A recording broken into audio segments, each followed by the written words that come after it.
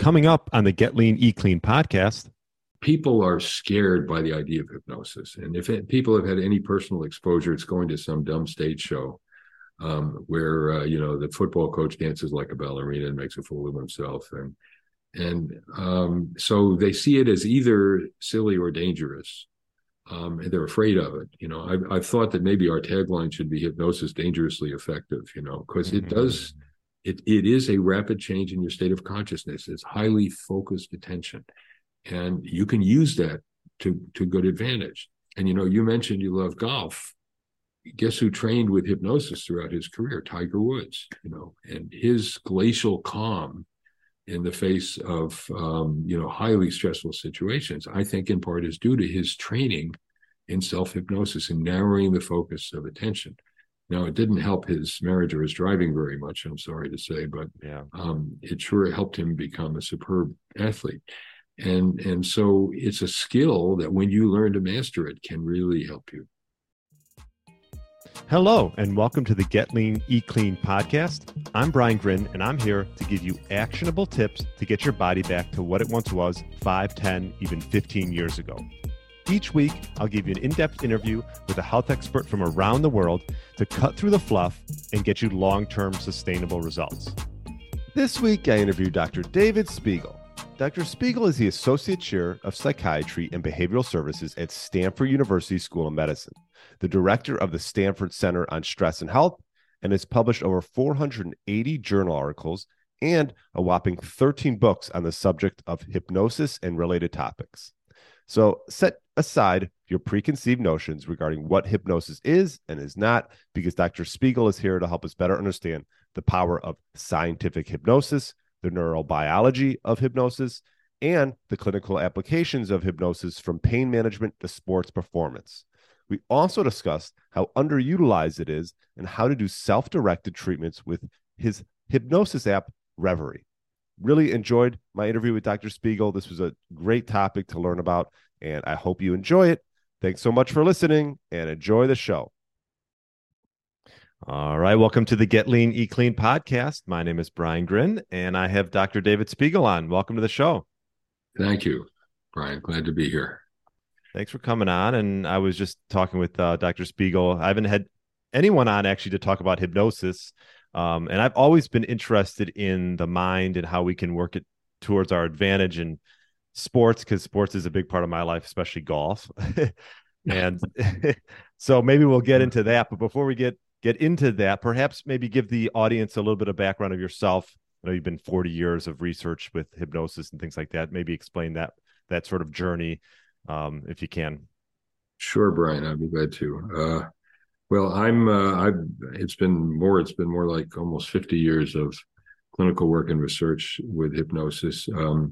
It's been something of a genetic disorder in my family because both of my parents were psychiatrists and psychoanalysts, and my father was an expert in hypnosis. So he started using it when he was trained by Viennese refugees as World War II began, to use it on the battlefield to help with combat stress and pain. And so the dinner table conversations were interesting, and I got to occasionally watch him make a movie of a patient he was hypnotizing. And I was intrigued by it, and my parents told me I was free to be any kind of psychiatrist I wanted to be. So here I am. I took a course in medical school, and the first time I ever used it was I was walking down the hall at Children's Hospital in Boston, and the nurse said, "Spiegel, your next patient is an asthmatic in room, whatever number it was." And I'm following the sound of the wheezing down the hall. And I walk in the room, and there's this pretty 15-year-old bolt upright in bed, knuckles white, struggling for breath. Her mother's standing there crying. And they had twice given her subcutaneous epinephrine that didn't work. And they were thinking about inducing general anesthesia and then giving her steroids. And I didn't know what else to do. So I said, "Would you like to learn a breathing exercise?" And she nods. And I said, I got her hypnotized. And then I realized we hadn't gotten to asthma in the course yet. So I came up with something very subtle and clever. I said, "Each breath you take will be a little deeper and a little easier." And within 15 minutes, she's lying back in bed. She's not wheezing. Her mother stopped crying. The nurse ran out of the room. And my intern comes looking for me, and I figure he's going to pat me on the back and say, "What the hell did you do, Spiegel?" And he said, "The nurse filed a complaint with the nursing supervisor that you violated Massachusetts law by hypnotizing a minor without parental consent." Now, I lived in Massachusetts for 7 years. It's got a lot of weird laws, but that's not on the list. And her mother was standing there anyway, right next to me. And that's been the problem with hypnosis, Brian. Either people think it's useless and ridiculous and a stage show trick, or it's really dangerous. Be careful. So he said, "You're going to have to stop doing this." And I said, "Well, tell you what," I said, "as long as she's my patient, I'm not going to tell her something I know isn't true. My talking to her is a lot safer than what you're planning to do with her. And she's better. And so take me off the case if you want. But while she's my patient, I'm going to keep doing this." So he runs out, and there's a weekend conference among the intern, the chief resident, the attending, and they came back on Monday with a radical idea for Children's Hospital. They said, "Let's ask the patient." And she said, "I like this." Now she'd been hospitalized every month for 3 months in status asthmatic because she had one subsequent hospitalization, but then went on to study to be a respiratory therapist. And I thought that anything can help a patient that much, that fast, that safely, and violate a non-existent law in Massachusetts had to be worth looking into. And I've been doing it ever since. I just saw it. It couldn't have been any plainer than that the mind, we have this huge 3-pound organ on the top of our bodies that controls and connects with everything in the body. It's our major evolutionary advantage, but it doesn't come with a user's manual. And so people don't begin to understand the extent to which they can learn to control their mind and their body better with hypnosis. Yeah. And how long ago was that? What do you remember what year that was? That was in 1970. 1970. So it was a long time ago. And would you say since then, has it changed hypnosis? Has the research, I'm sure obviously more research, but has it become more used in practice, or what would you say?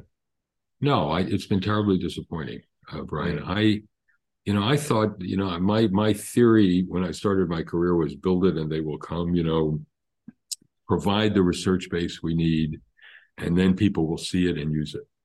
And I published an article in the Lancet in 2000 showing randomized clinical trial with 240 patients, 3 arms. They were all undergoing invasive radiological procedures, arterial cut downs. You don't use general anesthesia for it. One arm got standard care, which was you push a button, you get opioids. We know how good the opioids are these days.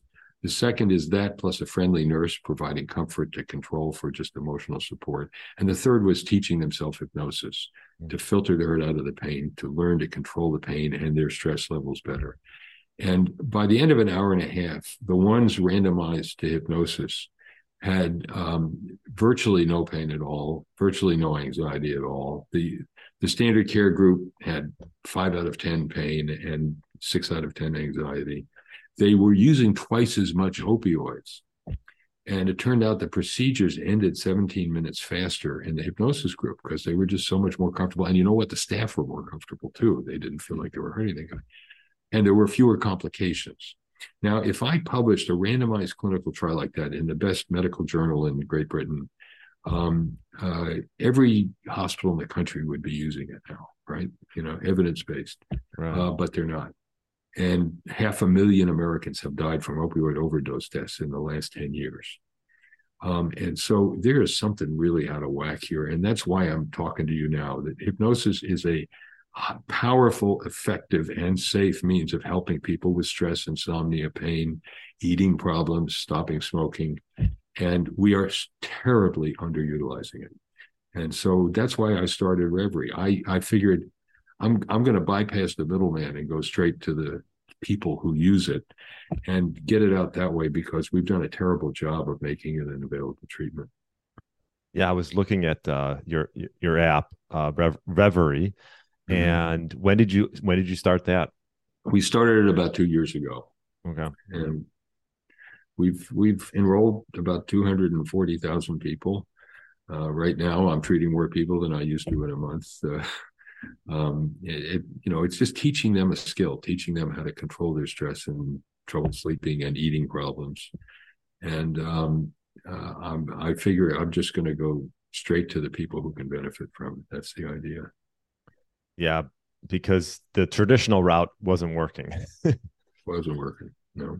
Would you say that's because, there's just no money in it per se? Or what would you say the reasonings why it probably hasn't been more for? Yeah. I'd say there are a couple things.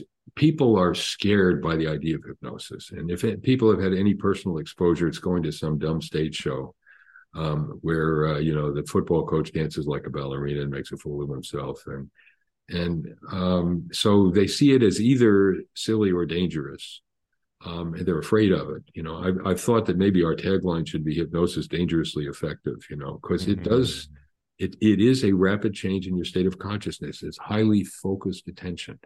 And you can use that to good advantage. And, you mentioned you love golf. Guess who trained with hypnosis throughout his career? Tiger Woods, and his glacial calm in the face of, highly stressful situations, I think in part is due to his training in self-hypnosis and narrowing the focus of attention. Now, it didn't help his marriage or his driving very much, I'm sorry to say, but it sure helped him become a superb athlete. And so it's a skill that when you learn to master it can really help you. Yeah. And how long would it take for someone, do you see, I talk about mastering it, because I think it's tough for a lot of people. If you talk about just like staying present, it can be difficult. It's just like meditating to some degree. How long would you say it takes someone to actually master self-hypnosis? 15 minutes. I just got done talking with one of our subjects who was using Reverie for the last couple of weeks for eating control.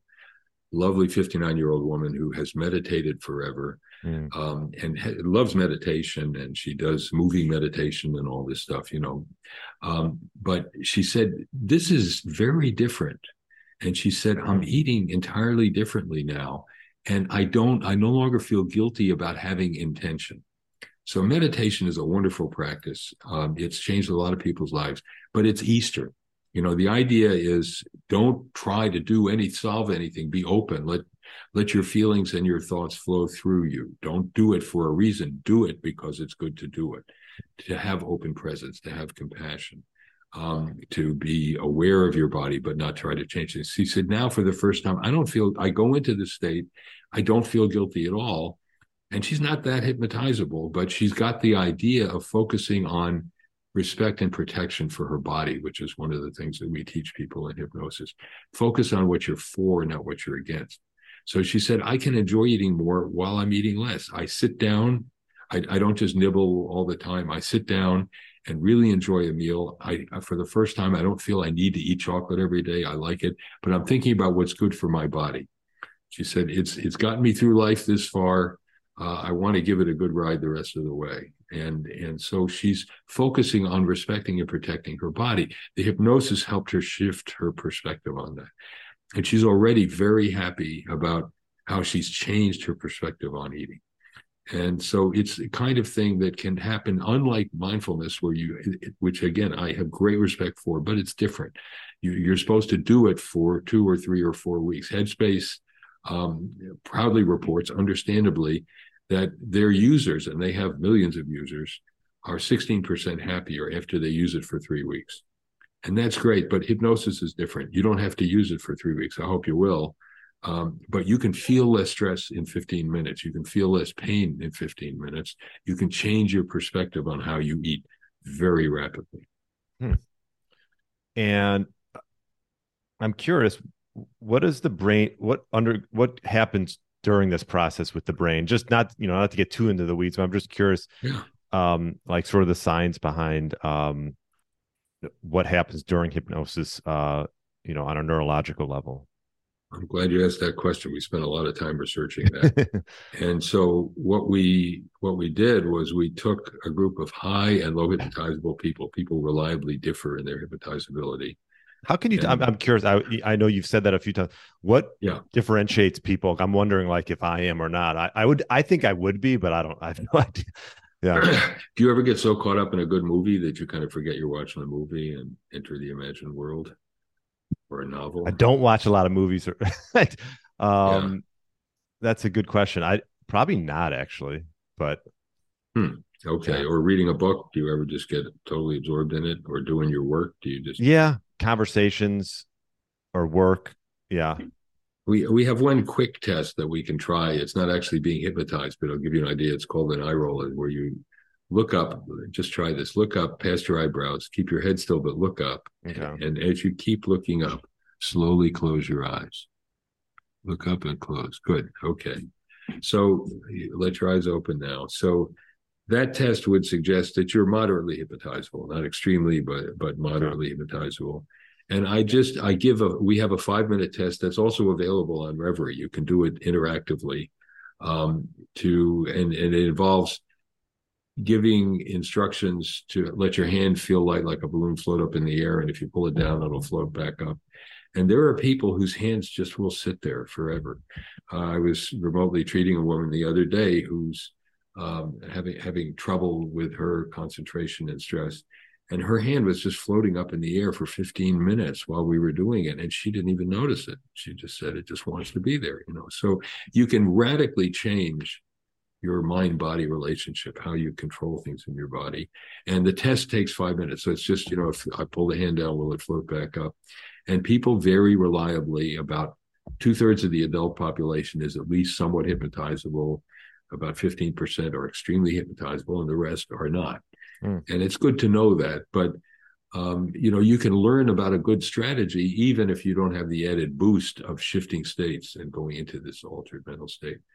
So to get back to your question about what would go on in your brain if you were hypnotizable and entered a state, we find that 3 changes happen. So we took highs and lows, put them in the MRI scanner, and gave them a recorded hypnosis instruction that I prepared. And 2 of them involved hypnotic states, one going on a vacation, imagining what that was like, and another just doing things that made you feel happy, feeling good. So there were things that were meant to pleasantly engage people. And then one was just being at rest and not doing anything, and one was doing a memory task. And only the differences we saw were only in highly hypnotizable people and only in the 2 hypnotic conditions. And we saw 3 things. One was they turned down activity in what we call the salience network. It's a part of the brain deep in the middle of the center of the brain called the anterior cingulate cortex. And so if you were to hear a loud noise that you thought was a gunshot, you'd stop paying attention to me and shift. That's your salience network saying, hey, Brian, look out. There's something going on you better pay attention to. It's what the social media people do all the time to drag your attention away from what you're doing online by saying, did you hear there were break-ins in the neighborhood? And you better, you know, it gets your salience network distracting you. So in hypnosis, you turn down activity in that area. You just say, I'm not going to worry about whatever else is going on. I'm going to focus intently on this. The second change is that there's higher connective activity. So similar activity between the executive control network, the one I'm hopefully using now talking to you, in the frontal cortex, and the insula, which is a part of the salience network that controls the mind-body relationship. So it's how my asthmatic patient was able to break the circle of psychological fear and physical tension that kept her bronchioles constricted and let go. So the executive control speaks to the mind-body salience network and says, calm things down, your body's going to be fine. And the third is inverse activity between the executive control network and something we call the default mode network. That's the part of your brain that's when you're just kind of ruminating about yourself, you're not performing a task, you're not distracted by anything else. You're just thinking about yourself, what people think about you, who you are. And what's cool about that, and that's a part of the brain where activity goes down during mindfulness as well. Because, you know, part of mindfulness meditation is to kind of let go of your self preoccupation, you know, let go of yourself, just be. Don't be you, just be. And in hypnosis, you're able to quickly and temporarily disconnect what you're doing from who you are. So that's why the football coach can dance like a ballerina and not think about it. It's why you can give up old kind of false ideas or preoccupations. And like this nice woman I talked to just before talking to you, she said, I used to think that my chocolate was my treat. I had to have this treat. And now I'm thinking, I don't have to have it every day. I like chocolate. I'll have it sometimes. But my first priority now is giving my body a good ride as long as I've got it, taking care of my body. And it doesn't feel like I'm giving up so much. It feels like I'm being consistent with a commitment to take care of my body. So it's a way of cutting loose from old preoccupations and approaching an old problem from a new point of view. Yeah, it's so interesting. I mean, because we all have sort of these self-labels that we put on ourselves. I mean, I work with a lot of men who probably for the last 30, 40 years, have been slowly, let's just say, like have this label of themselves as, oh well, I was always the fat kid, or like these labels that they put on themselves throughout many years, and it's some of it subconsciously, and so what you're sort of saying is hypnosis can sort of separate you from that. It's well put. We say in hypnosis that you always want to focus on what you're for, not what you're against. If I tell you don't think about purple elephants, guess what you're thinking about, So instead, it's a way of changing your perspective, not by fighting it and saying, I don't want to think of myself as a fat kid, but rather the thing I tell people in hypnosis is, for my body, too much food is a poison. I need my body to live. I owe my body respect and protection. I get them to think of their body as if it were their child, their baby, or their pet. We would never do to a pet what we do with our own body. Would you force your dog to eat more food than he wanted to? Hell no. But your body is as dependent on you as your pet or your baby is. So we all have this natural protective urge. Use it. Feel good about yourself. Don't feel you're depriving yourself. Feel like you're being a more responsible steward of your own body. And sessions of hypnosis last how long typically? Would you say? Well, in my office, the actual hypnosis session is like 15 minutes. And on Reverie, the sessions are like 9 to 11 minutes. They're interactive. I ask a question. Depending on what you say, you'll get a different response. And we also have some 1-minute reminders, hypnotic moments that will help you kind of tune back into the last time you used it. But it can literally take, in just using it yourself, 3 to 5 minutes to just kind of renew your commitment to respect your body and feel good about what you plan to do, review what you have done. And so it can be very rapid, but it's a sudden shift in your focus of attention. And each time you're using the app Reverie, are you getting into this hypnosis state, or is it just sort of reminders or things like that? No, you're getting into the state. I mean, we do have some explanation, but unlike a lot of other apps where you spend a lot of time learning what it is and what to do, our goal is to get you into it and doing it as quickly as possible and see what it's like. And then you can learn more about it if you want to. But much of the time on the app is experiencing self-hypnosis. Now I'm really intrigued.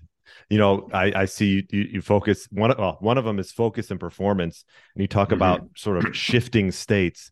And like in golf, you sometimes call this like a flow state where, you're playing and you're not even like nothing around you matters. You're in this sort of like just like one state of mind. And this is where you see, like you talk about Tiger Woods and the best athletes in the world seem to get to this state more often. Right.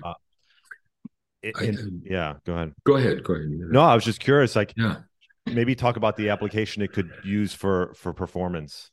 Well, there's a famous book called Zen and the Art of Archery. And this Zen master, who also was a superb archer, used to say, most people focus on the wrong thing when they're performing. They focus on the arrow hitting the target and aiming at the target. And he said, that's a mistake. What you want to focus on is your relationship with the bow and arrow. And if your relationship is correct, the arrow will go where it needs to go. And so he's saying you're focusing more on outcome than you are on process. And in flow, you're not thinking, oh, what happens if I don't make it, or if I don't score a basket, or if you can be sure Steph Curry, I'm sorry he got injured last night, but he's fabulous. He's not worried about the consequences. He's having a physical experience of how he relates to the basketball and where it goes. And Tiger Woods did that too. He was amazing at just concentrating on what his body needed to do, and let the rest take care of itself. And so it's this idea of being in and enjoying the physical experience you're having rather than worrying about what the consequences and outcome will be. You're just distracting yourself if you do that. So that's the idea, to narrow in hypnosis, you narrow the focus of attention so that you can just be in the moment and the experience that you have. Dissociate everything else. Put outside of conscious awareness things that could be in consciousness, but wind up just being distractions.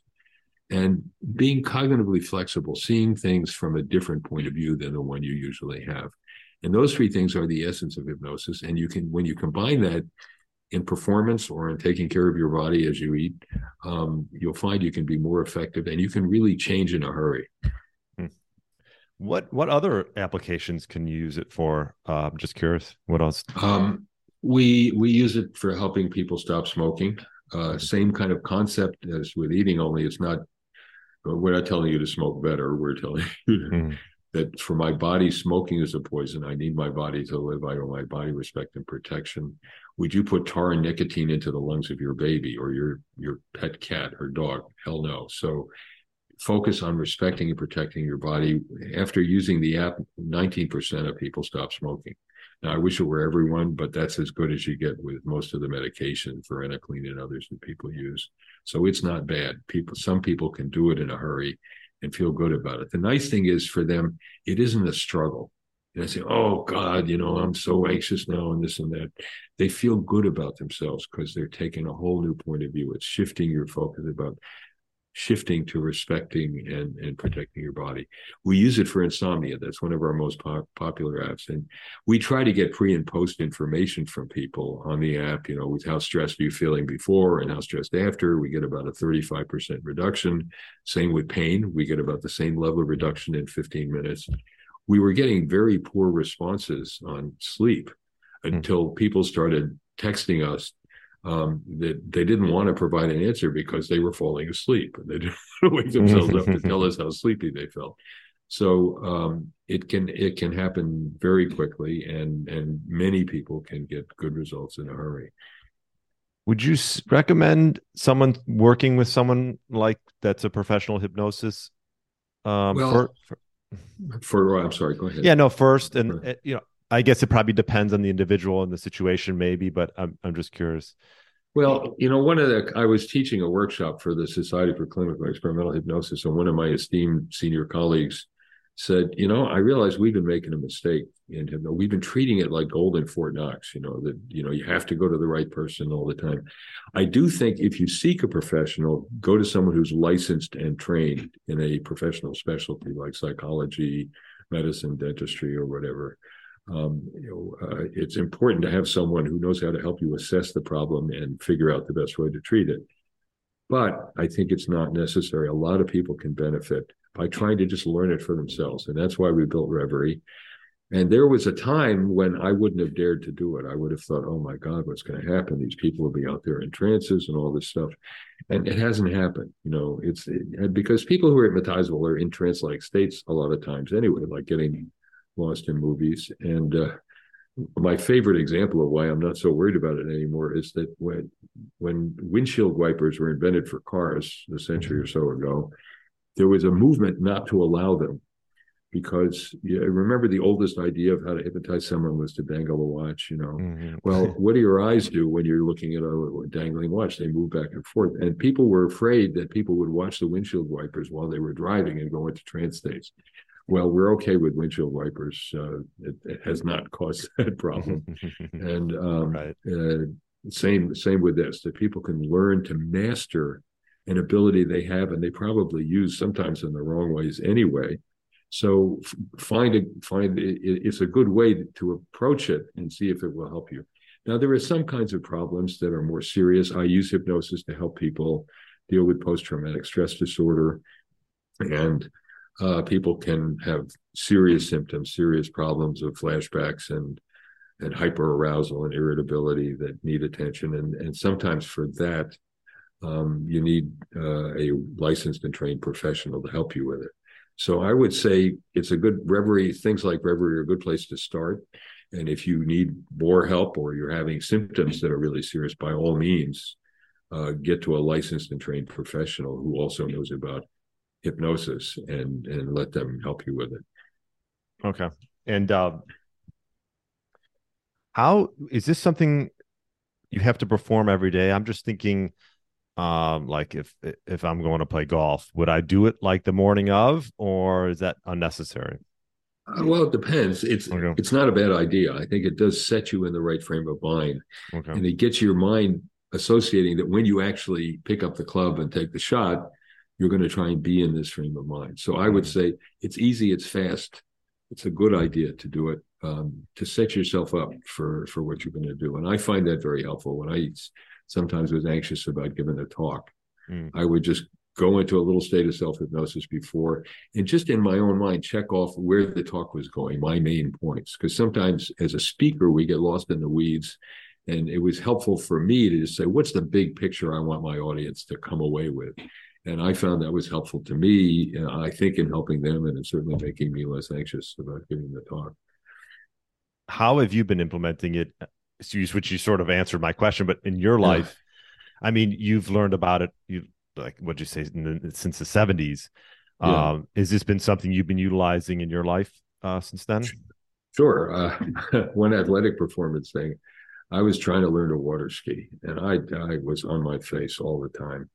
And I realized that what I was doing was the typical mistake that newbies make with water skiing, which is they're really tense, and they're pulling in like this, and they're making more of a control differential than they need to just hang on to the rope. My legs were stiff, and so I couldn't absorb the bounces on the water. So I hypnotized myself, and I said something very clever and complicated. Arms straight, knees bent. Arms straight, knees bent. And I got it. I was up. It just was sort of programming my mind to program my body to do what it needed to do it. And so I've used it for things like that. I've used it for pain. I had a recurrent dislocating shoulder that I finally decided to have operated on. And it was a 3-hour procedure. I had general anesthesia for that. But afterwards, I was just imagining cool, tingling numbness in my shoulder, filtered hurt out of the pain. And it was at a hospital I worked at, Mass General, and I went over and read my chart, which I wasn't supposed to do. And the surgical intern had written, patient using very little pain medication, we mustn't have cut many nerves. Now, I got a scar from here to here. I can tell you that, they cut nerves, but people just couldn't understand. I used it that way. My lovely wife, who's a stem cell biologist, was when she gave birth to our first child, Dan, who is now a very large, important architect in San Francisco. He was 10 pounds when he was born. For a first child, that's a lot. She was floating in Lake Tahoe, filtering the hurt out of the pain, didn't have the usual physical anesthesia. And I had no pain at all. She was fine. And she had her second child in a couple hours, again, using self-hypnosis. So yeah, it can be very helpful. Oh, there's your wife making a cameo in the background. Is. Right. I want to say hi, wave. There she is. Okay. Yeah. It's all true. All true, she said. I mean, the brain is so underutilized. What percentage would you say that we use our brain? I know I've heard these stats before, but like the percentage that we're actually using our brain and how much more we could actually obtain from just, using it or learning to use it. Well, I'll tell you, in my publications, I live and die by numbers, so I'm hesitant to make them up. Yeah. But I would say that at the least we can double what we can do by making better use of our brain. I mean, hypnosis. We've done studies where people can look at a color grid and drain the color from it hypnotically. It looks black and white, and reduce activity in the color processing regions of the brain significantly. And if they look at a black and white grid and add the color, they double, they increase the activity in those regions. So I call that believing is seeing. Our brains have an incredible ability to help us picture and then plan and experience things that we didn't think we could. And so it's something we don't nearly take full enough advantage of. It's related to, but more powerful than the placebo effect. Expect something good will happen. You'll feel better. And there's evidence that a lot of our responses to many medications have a placebo component. So it's not a problem. Let's take advantage of it. But it's a combination of doing that, but choosing the right strategy that will genuinely help you, whether or not you're hypnotized. But if you are hypnotizable and you use the right strategy, you're going to get a lot farther along. And I noticed on Reverie, then you did it to me, the eye roll test. And yes. I was just looking so was that developed by your dad? Yes, it was. His hypnotic induction used to be looking at a light fixture on the ceiling of his office. And one morning, I had been with him on a Saturday while he was hypnotizing this very large woman who had what we call non-epileptic seizures. So suddenly she'd fall down and start, her arms and legs would be moving. And her husband actually had to have his desk at the factory near the door. So if she started to have one of these seizures, he could run home and help her. And this neurologist at Columbia called my father and said, Herb, I'm not asking you, I'm telling you, you're going to see this woman. So he did. And he did a really kind of funny thing. He said, good, I'm going to help you have a seizure. And she said, are you kidding? I came here to get rid of them. I said, well, a lot of people have tried. That hasn't worked, right? So, give me a chance here. So he has her go back to remember the last time she had a seizure. And sure enough, she has one. And he said, good. And a lot of these people, they can't stop it, but they can start it. That's a way of teaching them they can control it. So he taught her to have milder and milder seizures. So instead of falling down and thrashing her arms and legs, she just had a little tremor in her hand and she felt great. She was doing a whole lot better. And it happened that I noticed, and he noticed, that when she would go into hypnosis, her eye, he couldn't see her pupils at all. He just saw sclera. It was all white as she looked up and closed her eyes. And on the next Monday, he had a very obsessional, rigid guy who wouldn't take suggestions from anyone, and had him look up, and he noticed that he had to bring his eyes down as he closed them. And this guy was not at all hypnotizable. And that's what got him thinking. So he started measuring it. And yours is, as I say, in the mid-range, but it does seem to be, it's not a test of hypnotizability per se, but it's an indicator that you've got the biology that should allow you to experience hypnosis. And our eyes are right in the middle of controlling consciousness. We close them when we go to sleep. We have rapid eye movements when we're dreaming during sleep. So the parts of the brain that control eye movements are also related to what's called the reticular activating system, a part that gets very active when you're alert and aroused and very quiet when you're going to sleep. So it's not a surprise that the way your eyes move might be some indication of how hypnotizable you are. Yeah, that's really, so the more your eyes will roll up when you do the test, typically you're more hypnotizable. But the crucial thing is not just rolling up, but keeping them up while you close your eyelids. That's hard to do. Right. I noticed because you're asking those nerves to do contradictory things, and it's the ability to keep your eyes up while you're closing them. That's the real test. I know you did it to Dr. Huberman. Was he pretty hypnotizable? He is, and nobody was more surprised than him. Yeah, I love that. There's a YouTube video of my doing it with him. Right. And you may have seen it. And he's this brilliant neuroscientist, smart as could be. And he's looking at his left hand and saying, what the hell's going on here? So he had that profound sense of dissociation. So he is pretty hypnotizable. Yeah. So when you get hypnotized, you're in sort of the subconscious state, but do you realize what you're doing, or do you not?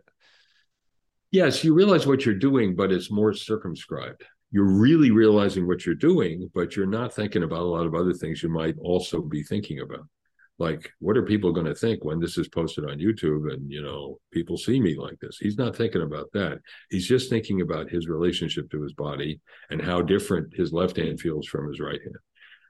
And so it's not that you're not conscious, you are, but you're conscious of a more circumscribed domain. And I mean, obviously sleep's a big one. And this is a topic that comes up a lot on my podcast is getting optimal sleep. And what I even notice with myself, sometimes I'm a pretty good sleeper, but there are some times in the middle of the night you get up and you go to the bathroom. And then if your mind starts to work, then it's like, okay, it takes a while to fall back asleep. So I could totally see how this is very, applicable for something like that.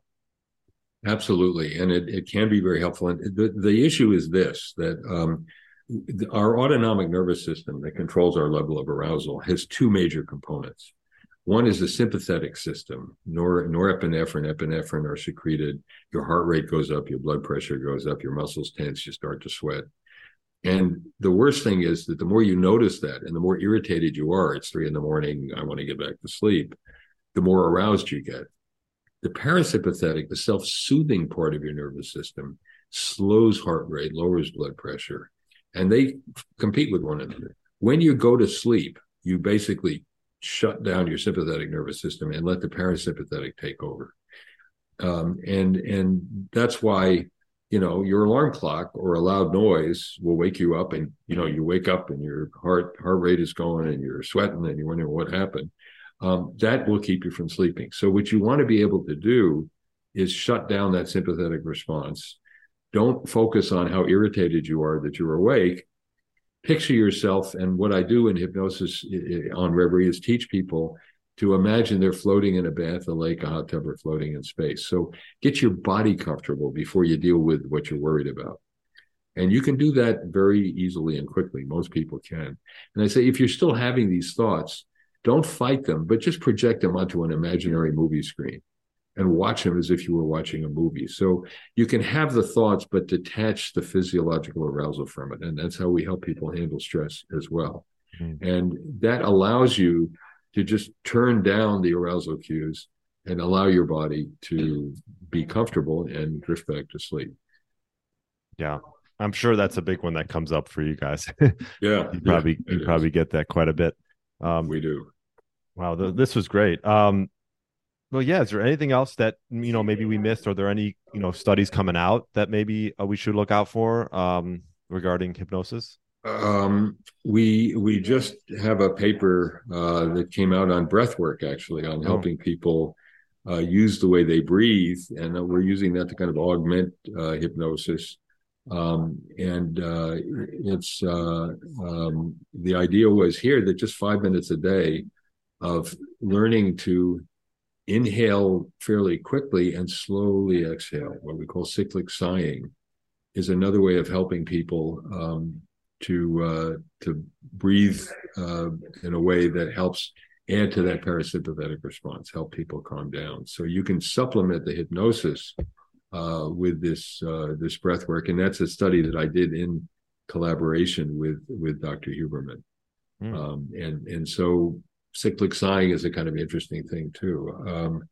I would say that there is more and more research coming out that, if you compare what you can learn on Reverie in a few minutes with the risks and benefits of a lot of the drugs we use, we found in another study that there is more people who are highly hypnotizable have more inhibitory neurotransmitter activity in this salience network. It's called gamma aminobutyric acid, and it's the same substance that is stimulated by most anti-anxiety drugs. Mm-hmm. So you've got your own little anti-anxiety pharmacy in your brain that you can learn to use better. Just the way we know we have endogenous opioid receptors too in the brain. And we can learn to stimulate those receptors in non-pharmacological ways as well. And that's a great benefit. Yeah. Love these free tools that we can utilize, right? Absolutely. So we welcome people to try Reverie. It's REVERI. The first 7 days are free for anybody to give it a try, see what it feels like. And we have an iOS version you can download from the App Store. And we've just recently introduced an Android version as well you can get from Google Play. And give it a try. There's no harm in trying it and see what you feel like. The nice thing is you should know within the first 15 minutes whether it's likely to help you or not. Really? And if it is, you'll feel a difference. And if you don't, okay, no harm, no foul. But I think many people are finding that it helps them live better and helps their bodies live longer. Yeah, I love that. Reverie. I will definitely put a link in the show notes. Is there anywhere else people can find you to see where you're doing your research? Well, I'm on the faculty at Stanford. I'm a professor and associate chair of psychiatry, and I have a CAPS profile that people can get to keep track of what's new, and they update all the publications and things like that. So you can go to Stanford WHO and get to the CAPS profile and see what's up. Well, I'll tell you, I'm going to give it a go. I'm going to at least give the trial a go, right? I've always been interested in this, so I'll report back. Terrific. I'd be glad to hear. That's great. Well, Dr. Spiegel, I appreciate you coming on the show. Thank you, Brian. It's been a pleasure. Thanks for having me. Thanks for listening to the Get Lean, Eat Clean podcast. I understand there are millions of other podcasts out there, and you've chosen to listen to mine, and I appreciate that. Check out the show notes at briangrin.com for everything that was mentioned in this episode. Feel free to subscribe to the podcast and share it with a friend or family member that's looking to get their body back to what it once was. Thanks again, and have a great day.